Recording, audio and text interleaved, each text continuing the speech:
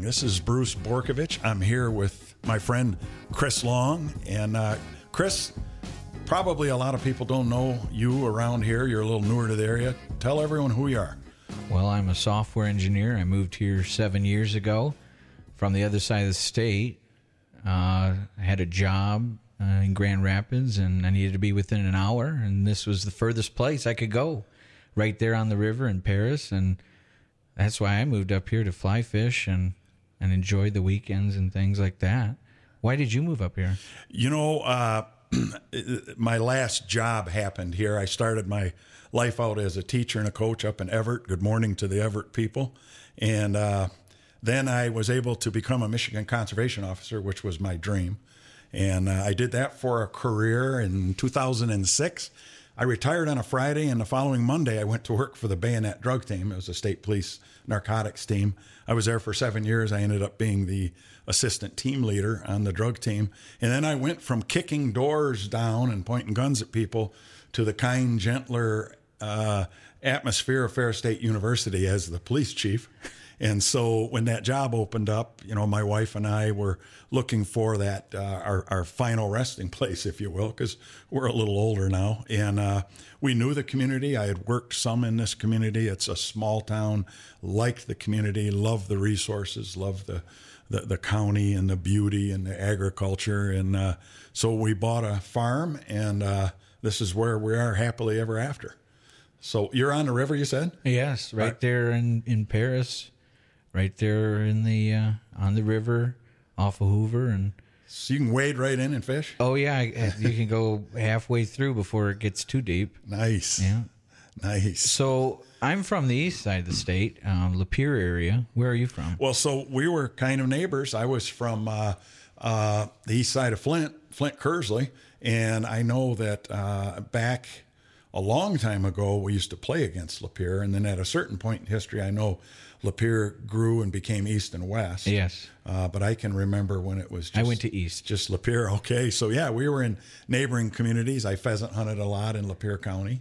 Oh, yeah. There's a lot of state game area. Yeah, it's a beautiful, beautiful area. So you and I kind of did the same thing. We kind of got out of the city, got out of the urban areas, and we ended up where we want to be in an area we love. Where'd you go to school? Flint Kearsley. Well, yep. University. Oh, I went to Michigan State University for my teaching degree, and then I finished my master's degree at Ferris State in criminal justice administration. So how about you? I went to U of M Flint, and then I dropped out after 3 years. I've been writing code since I was 12, had a first computer at 6, and I knew way more than I was being taught at school, and it was kind of a waste. So I dropped out after 3 years, and I'm definitely paying for that. But has that hurt you in the job market, not having the paper? No, not at all. That's what I figured. You and I have a lot of similarities and a lot of contrasts. If on a scale of 1 to 10, technology-wise, if a rock is 0, I'm somewhere between a rock and a 1. And obviously, you're at the other end of the spectrum. So I think we'll have fun with that. Yeah. Now, I've been doing software for 15 years. I did medical robot programming back in high school in 10th grade. I started out doing websites at 12 for people. So I've been doing this for a long time. Good. And don't forget, you're going to help me with my website, mister. Oh, yeah. Maybe there might even be a little gift certificate. How much does it pay? It pays whatever I need to pay to get it done right.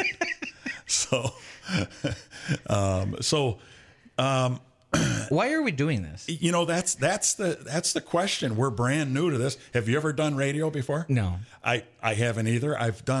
I used to do an Ask the DNR TV show on public television, so I'm very familiar with being in front of a camera or on radio, but I've never officially done this. Why are you doing this? What's in your head? Well, the whole last 6 months, I've met more people. Chris, what has gone on in the last 6 months? Tell us. Well, if you don't know, then you must be living under a rock, but it's quite clear that everything with the Goshen project and everything going on in the township and the county has definitely caused a buzz around town.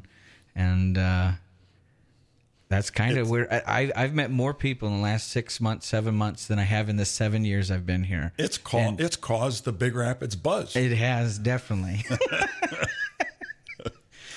When I first met you, I too was involved in when that effort. When did we meet? I don't remember. Well, it would have been at one of the meetings, but I was so impressed that someone your age, because you're a lot younger than me, is willing to get involved with community affairs. Because so often younger people are, they're having a family, they're building a career, or they tend to be indifferent or apathetic because of some of the, political climates that we've dealt with lately. Well, the whole reason I got involved is because it goes against every reason why I moved up here. I was told by my realtor that this area, because I had the job in Grand Rapids, and I told him, what does most people do? And he said, if you're either a student, you're retired, you work at Ferris, or you work at one of the places around here, or you drive to Grand Rapids. That's what everyone does. And so he said, you'll just fit right in. And that's how it was 7 years ago. And the place was never going to change, he said. And well, time has shown that not to be true. Yes. Yeah. We all hope, or many of us hope, that things don't change. Things, inevitably change, but the change needs to be good change. Correct. And, I think natural change. Natural change that's right for our community. Organic change, not stimulated. Absolutely. And I think, for some of the same reasons, that's why I'm here. This has inspired me. Again, I've been here a little longer than you, but I met so many good people, and it was so inspiring to see what can happen at the grassroots level when people get involved. Because it's amazing. We're all beautiful. Very cynical anymore, and I was becoming politically very cynical. And then you see what can happen when people work together. And, there were a lot of all us different talents and skills. Absolutely. Different backgrounds. This is textbook grassroots efforts that we observe. This is what I call we the people stuff. It will be recorded in textbooks, yep. and there, I guarantee you there will be TV shows made in the future, or a movie made on what happened here, Chris, in the future. Who do you think will play me? Oh, I have no idea. Yeah, let's work on that. All right. Yeah, we're gonna have to think about that. Oh, I got some ideas for some people in this town. Yeah. But I absolutely love this community. I love the natural resources. I love the nature of the small town. And we're not in Hicksville. We have enough to do around here, stores and restaurants, but mostly we have good friends and good people. And, absolutely. And beautiful natural resources. And there's tons of jobs opening still. There's absolutely tons of jobs available right now. There are. There are things to do in this community. There are options, for younger people, for middle-aged and older people. It's just a great community, and it's interesting because my perspective is probably a little different than yours. This is the last shot for my wife and I. We don't have the ability at our age and financially to just pick up and do it over again in another community we decide we like because we don't like something here. We bought a beautiful farm, built a beautiful little log home. We absolutely love it. This is our final resting place, and we really don't have the interest, but really the ability to pick up and go. I can get up and go at any time, but I'm not going to. I mean, first of all, I can't get what I got here down there in Grand Rapids for anywhere near the price. Very true. For an acre of land on the river down in Grand Rapids, you're talking almost $1 million. Yeah, yeah. I don't know how much software engineers make, but if it's not as much as you think. If it's not, I guarantee it's more than a cop. Well, maybe. It's probably. I can guess that it might be more than a police officer makes. But do you do anything else in the outdoors? Do you hunt or trap or anything I've always else? wanted to hunt, but I before moving up here, I would come up to this area and fly fish. Yeah. I fly fish the Muskegon, fly fish the Pere Marquette, the Little Manistee. I spent so many weekends from 4th of July all the way through to the last weekend of the year in the cold, fishing that Little Manistee River for the steelhead and the salmon, and it was all catch and release. I never really wanted to keep it and eat it. I had no real purpose for that, but yeah, I was every weekend. I would leave after class or after work. I would drive up 75, over on 10, over to Little Manistee. I'd sleep in my car or in a tent all weekend. That's what crazy fly fishermen do. I used to be one. Nice. I fly fish. Did you tie your own flies? There's something I did not, but there's something. And we were just, a buddy and I were just learning and just fishing for little stuff. We weren't hitting steelhead or salmon or anything.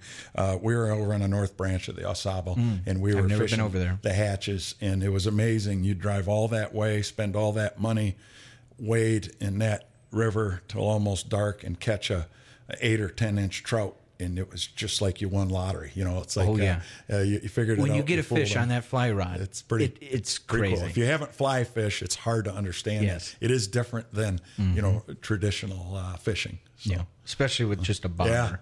Yeah.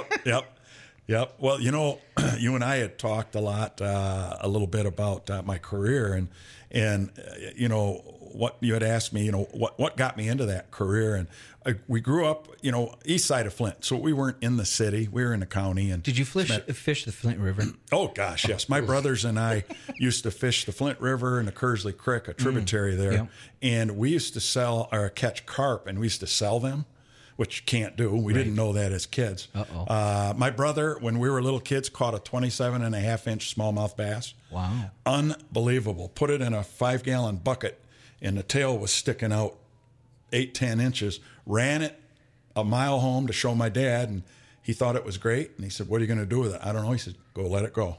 And we ran it all the way back and let it go. But a 27.5-inch smallmouth. Wow. I don't know what the state record is right now. But yeah. What about the Holloway Dam? Oh, yeah. We fished Holloway. But we fished mostly the Flint River and the Kearsley Creek because we could either walk or bicycle to it. And back then you could walk and bicycle safely. But there is one, I was the youngest of 3 brothers, and there's a story that kind of outlines some of my obsessions and my drive to protect the natural resources as a game warden.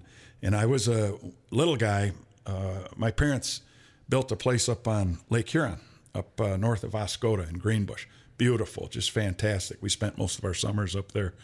And I was the youngest of 3 boys, and I'm going to guess at this time I was maybe 7.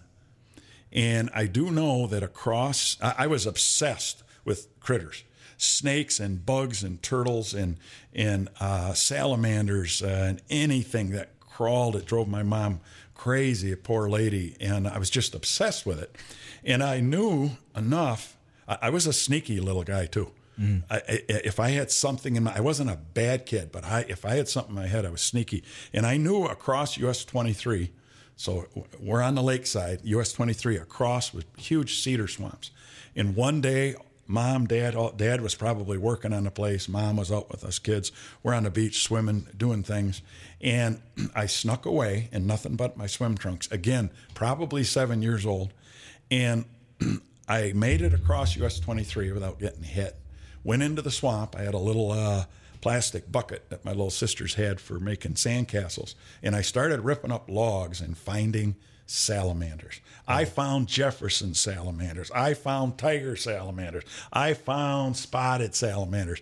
Anything you could imagine to find in a cedar swamp in northern Michigan, I found. It was unbelievable. I was just, if they had a lottery back there and I just won $500 million, I wouldn't have been happier than what I found. So, and I lost all track of time. Well, by this time, I think, my mom had 5 kids. I was a middle son. So, I think maybe she thought, losing one be easy to have another one than to lose this one. If I lose him, I lose him. I don't know. With 5 kids, I had a wonderful mother, but, and anyhow, I realized, something's not right. I've been gone a while. So I make my way back, and I come up to the cottage as she's coming up the driveway. And she looks at me, and her eyes get big as coffee cups. And she, oh my goodness! And she's crying, and I'm like, "Mom, I'm okay," And what time of night was this? No, this is middle of the day. Oh, okay. Hot summer day. Okay. Well, she takes me in the house, and she starts brushing me, and I look, and I'm covered in blood. And I was out in the swamp with Alcona County Boone and Crockett mosquitoes. Oh. I was so stupid as a kid. I mean, you talk about room temperature IQ would have been a gift for me. That'd have been really, really overshooting things. And I was so obsessed with what I was doing that I had no idea. So my mom got me in a bathtub.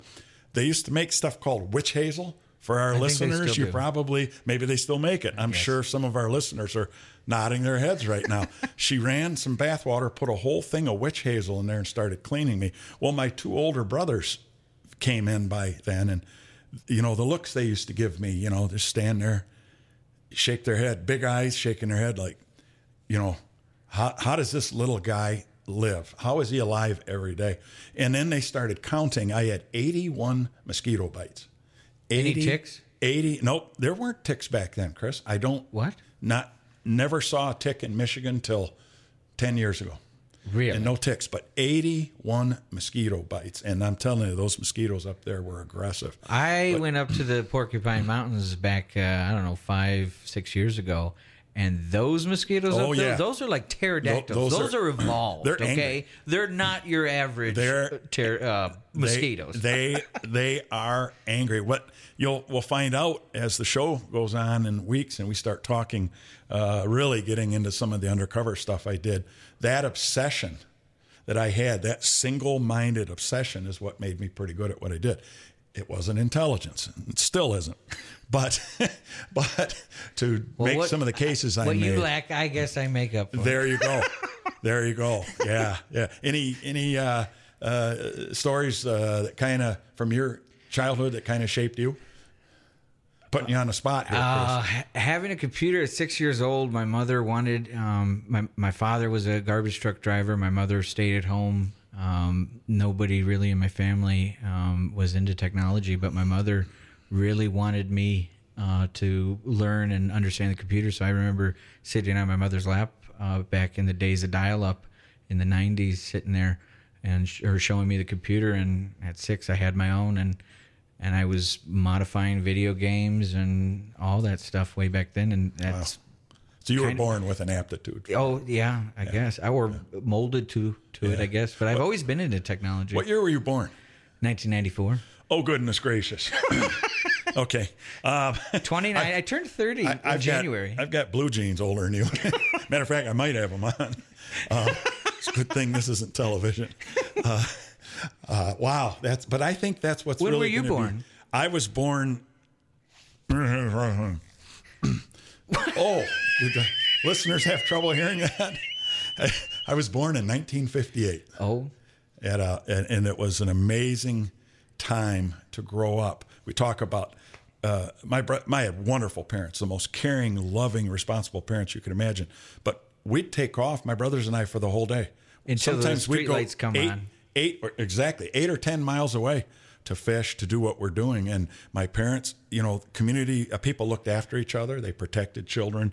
We didn't have the predators. That's not what we had around. It was a lot different. And, it was a time of interesting contrast. And some of the listeners will get this because it was a wonderful, idyllic time to grow up in contrast when did that all change? With the Vietnam War.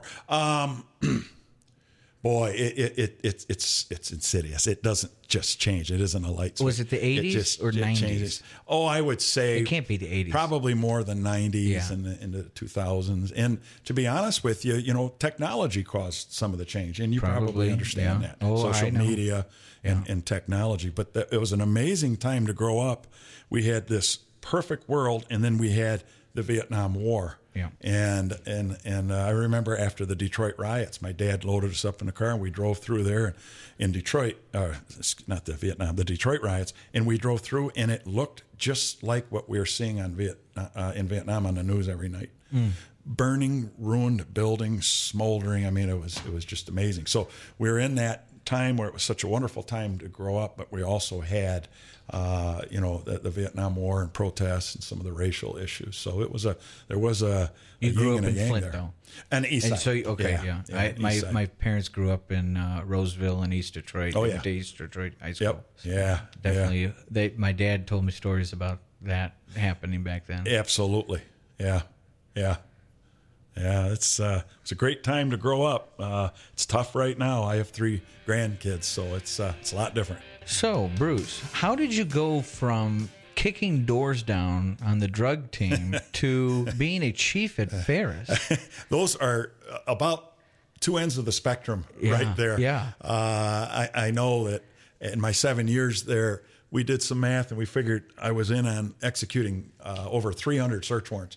And I went there. How many years were you there? 7 years. 7 years. I ended up the assistant team leader. There to Ferris, to the kinder, gentler atmosphere at a university and university policing, and that was a big transition, a big change of pace. But 5-6 months into the job, we had a shooting. One of the students was shot just across the street from campus. On campus, or well, just across the street, and 3 or 4 in the morning, and the shooter was an unknown. We just had one a few months ago, didn't we? No, well, there was, actually someone did get a ricochet, I think, on something, but this was an intentional shooting. It wasn't someone just firing a gun off. They, pointed a gun and shot at the guy. And, oh my God.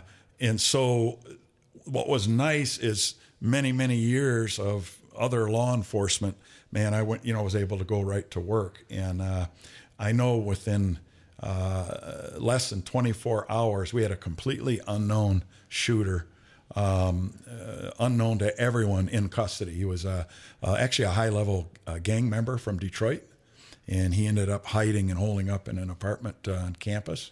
We had him in custody. So I got tested under fire, and I got lucky, but boy, it sure made me look good. But navigating, law enforcement on a campus is the old saying, like a man handling a dove: you squeeze too tight, you smother it; you hold too loose, it flies away. And everyone on campus wants to be safe. They want to be kept safe, but heavy-handed law enforcement, aggressive law enforcement, usually doesn't really go over real well on a campus.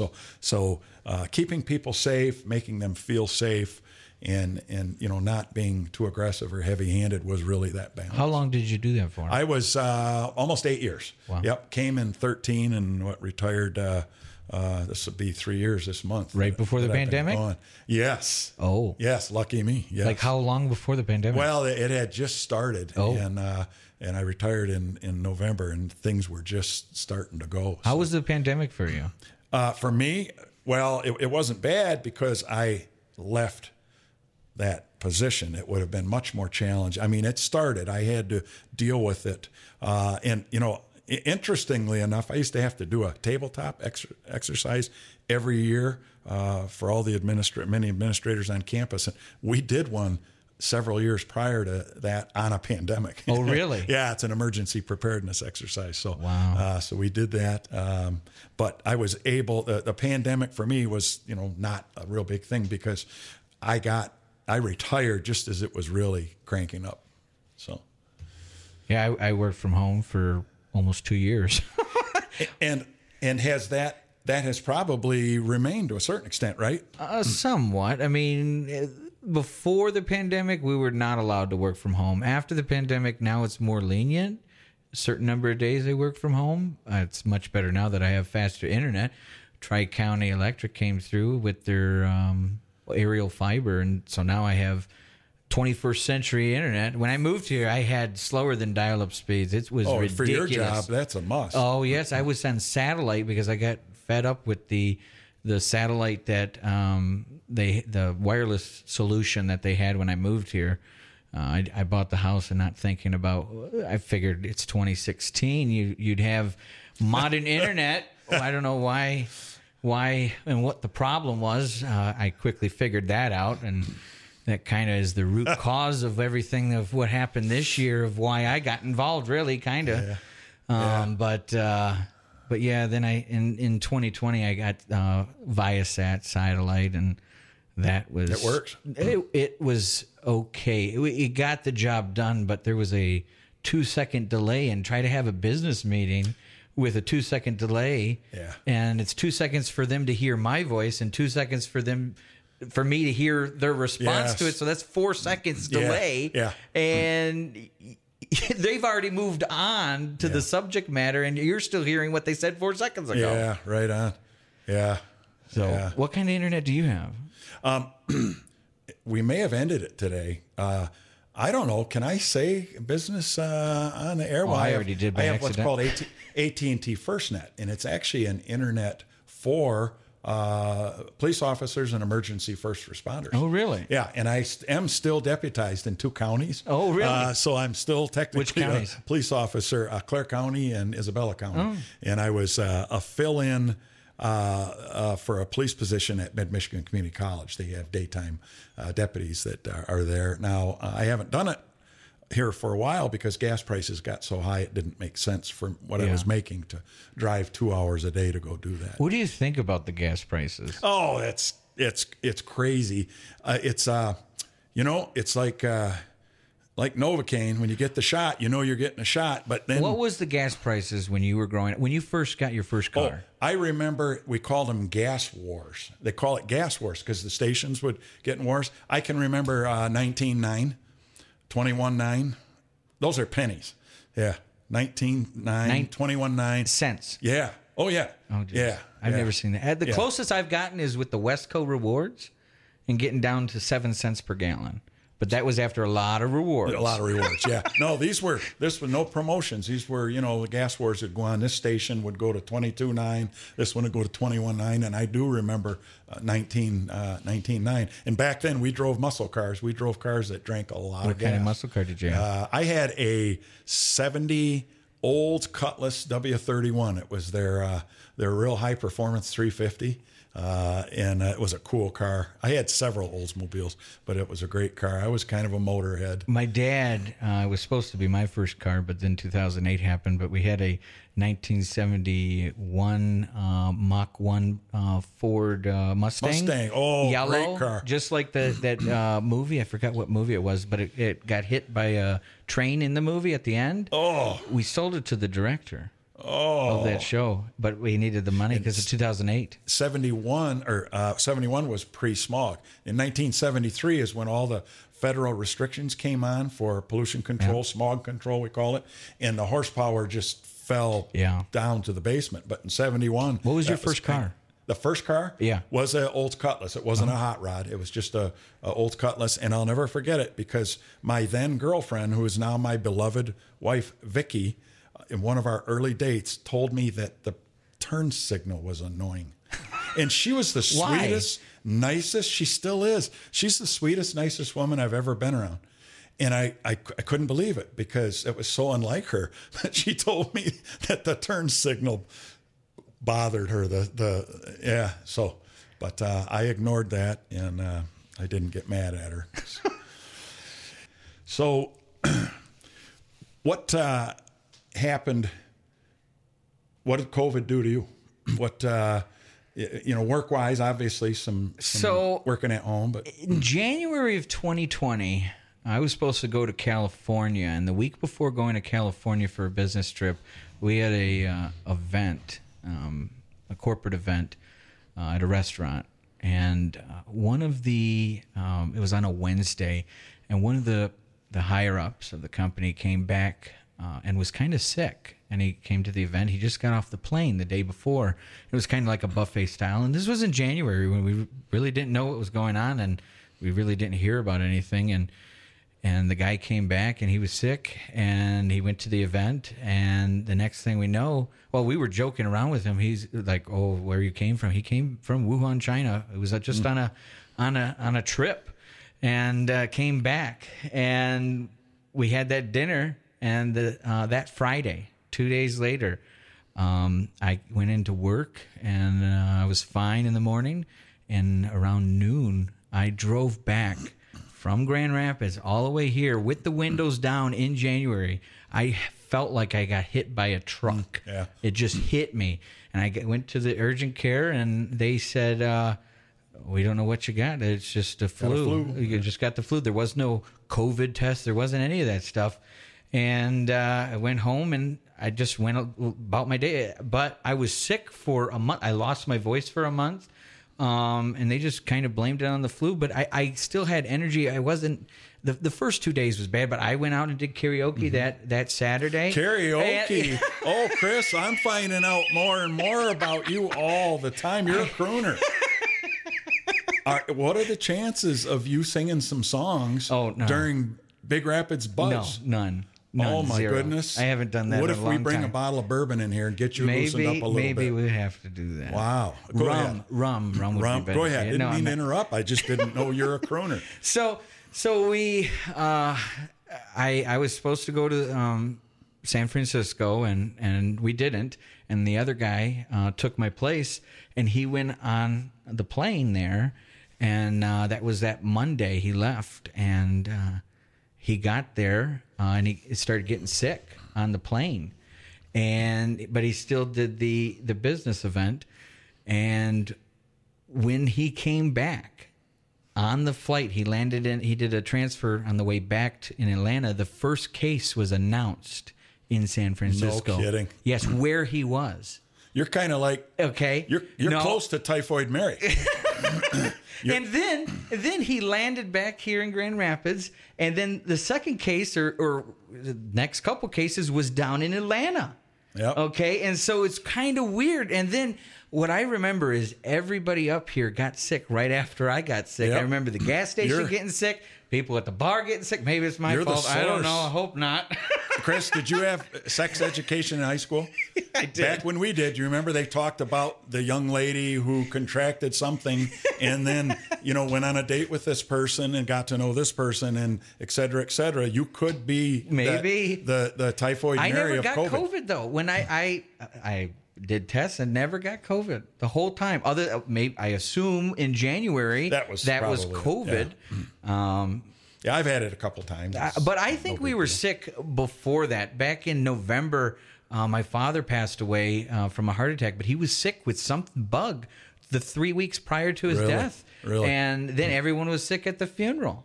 So I have no idea. But anyway, that pandemic, we got to work from home. It was awesome.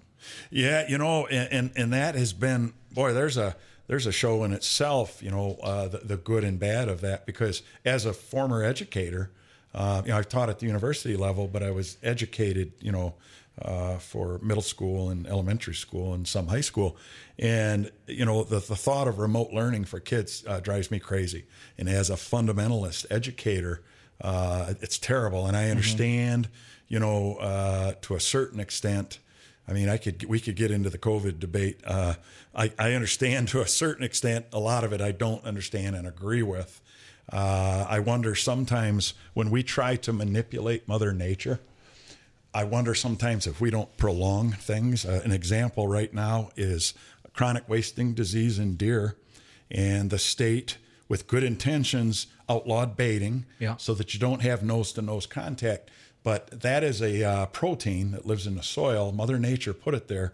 Mother Nature intended for it to run through a bovine population. And what happens is those animals with a natural immunity or with a good enough constitution to fight it reproduce and produce other offspring that have those traits. So I just wonder sometimes when we try to manipulate these things. Oh, for sure.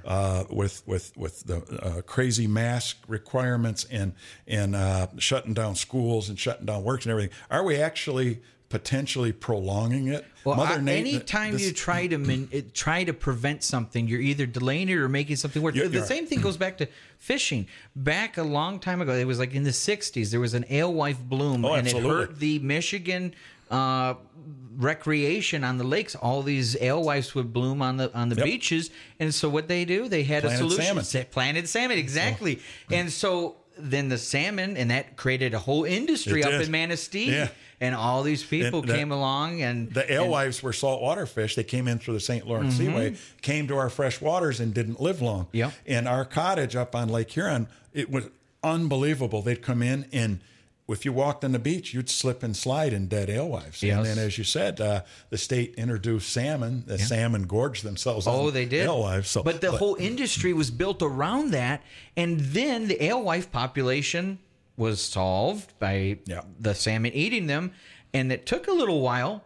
But that population dropped down, and then it hurt the industry. If you go back up to Manistee during salmon season, it's not like it used to be. There used to be people shoulder to shoulder, like so close. Now they're there, but it's nothing like it used to be. Right. And all those businesses, those people that opened up bait and tackle shops, they're closed down, or the cabins that people bought land and built cabins for that recreation is just, you go up to Brethren, it's not the same as it used Absolutely. to. And I remember back in 2013, we had that really bad winter, and it just has not recovered. That salmon population has not recovered since then. It's never been the same. Yep. Well, if you would like to sponsor our program, get a hold of Jen Theodore at 231-796-1103. We're looking for sponsors, and the neat thing about being a sponsor is Chris and I are going to have you on the show. Absolutely. And we're going to talk about what you do, your business, how long you've been here, what you have to offer, why Big Rapids. Why? And so it's really a great opportunity for you to come in and tell the community about what you have to offer. But we also want to meet our neighbors. We want to learn more about the community, as I've learned a lot about the community in the last 6 months, more than the last 7 years. Right on. What about you?